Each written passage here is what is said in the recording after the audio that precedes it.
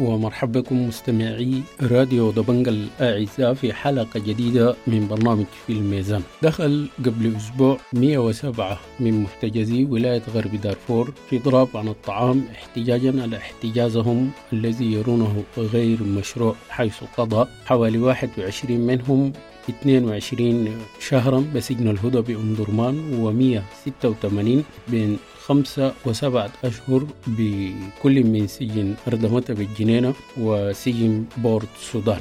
حدثنا في برنامجنا مع الأستاذ الصادق علي حسن من هيئة الدفاع عن هؤلاء المحتجزين حول الإجراءات التي اتخذوها في سبيل إطلاق سراحهم. وأخيرا تم إطلاق سراح 21 من سجن الهدى. اتصلنا بالأستاذة نفيسة حجر وهي أيضا من هيئة الدفاع عن المحتجزين، حدثتنا عن إطلاق سراح 21 من سجن الهدى والظروف التي تم إطلاق سراحهم فيها. ونبدأ حلقتنا مستمعينا الكرام مع الأستاذ الصادق علي حسن القيادي بهيئة محامي دارفور، عضو هيئة الدفاع عن المحتجزين. أهلا ومرحبا بك أستاذ الصادق، كده ورينا الظروف وملابسات اعتقال هؤلاء المحتجزين والإجراءات التي اتخذتموها في هيئة الدفاع من أجل إطلاق سراحهم.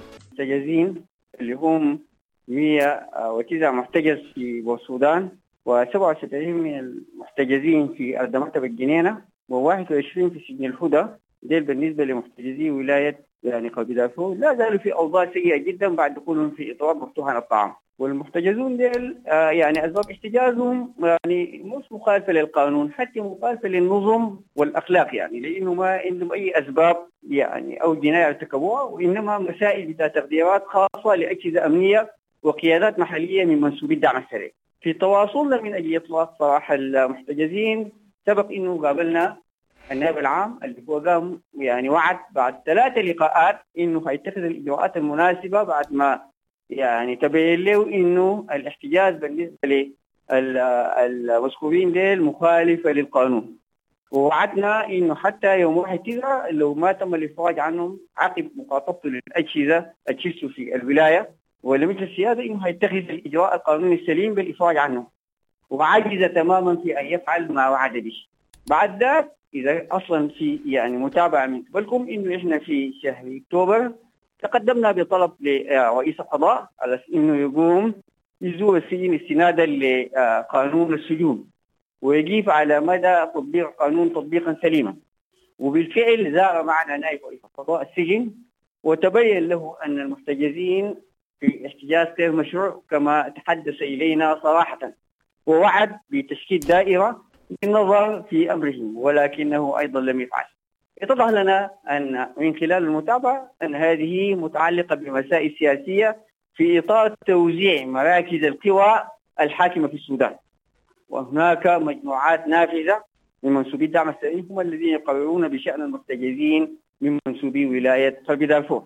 من قليل زارنا وفد من الأمم المتحدة اللي هو أصلا قام بزيارة السجن أمس، وتبين لنا من هذا اللقاء أنهم لم يتخذوا أي إجراء حتى الآن يمكن الحديث عنه، بل وعدوا أنهم سيواصلون في الحصول على المعلومات وزيارة السجن يوم الأحد القادم بالنسبة لمسجوني السودان. نحن في اعتقادنا والإضراب عن الطعام بالنسبة للمسجونين دخل في اليوم الخامس أن هنالك تهاون سواء كان من المجتمع المحلي الداخلي أو من قبل الأجهزة الدولية بما فيها الأمم المتحدة.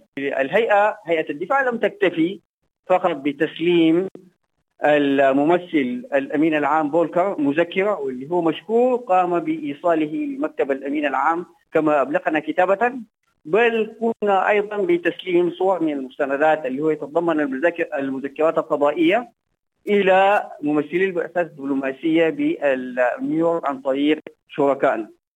نحن سنتواصل مع كل الجهات المعنية، لأنه الحق في الإضراب عن الطعام من الحقوق المدنية المعروفة حتى في القانون الدولي، وإنه تعبير مدني سليم في الاحتجاج. وفي ظننا أن الإضراب يدخل اليوم هو الخامس، هنالك احتمال كبير وتجاهل تام من كل الجهات المعنية، وهذا ما يوصف له حقا. يا أستاذ، يعني اجتمعتوا بيونت أمس وهم كانوا في زيارة لسجن الهدى، ممكن تدينا تفاصيل يعني الردود اللي جوها من إدارة السجن شنو يعني؟ هم يتحدثوا عن إنه قواعدهم ونظم عملهم في الأمم المتحدة ما بيسمح لهم إنه يتحدثوا عن التفاصيل الإجراءات التي تتخذ في كذا حالة ما لم يتوصلوا إلى نتائج. وفي اعتقادنا هذه النظم المعتمدة والمعمول بها بحسب ما قيل لا ينسجم مع الوضع الحالي بالنسبة للمعتقلين. يفترض إذا كانت هنالك إجراءات اتخذت أن يقف عليها، لأنه الإجراءات التي يطلع بها المعنيين من المستجدين وخلافه هو شكل من أشكال التطمينات أن هنالك جهات مهتمة. في اعتقادنا أنهم يتحدثون عن مسائل تمت بينهم وبين إدارة السجن والجهات المعنية ولقاءات ووعودات لم يفصحوا عنها، ولكنهم تحدثوا ضمنا أن نتوقع قد يتم الإفراج عنهم قريبا، وهذا وعودات لا نعتبر أن لها قيمة جادة طالما لم يتم الإفراج عنها بشكل مباشر. مستمعينا الكرام، ده كان الأستاذ الصادق علي حسن القيادي بهيئة محامي دارفور، عضو هيئة الدفاع عن محتجزي ولاية غرب دارفور بسجون أردمتة بالجنينة والهدى بأمدرمان وبورد السودان. والآن نلتقي بالأستاذة المحامية نفيسة حجر وهي من هيئة الدفاع عن المحتجزين. أهلا ومرحبا بك أستاذة نفيسة. ما هو الجديد حول وضع محتجزي ولاية غرب دارفور المضربين عن الطعام بسجن الهدى؟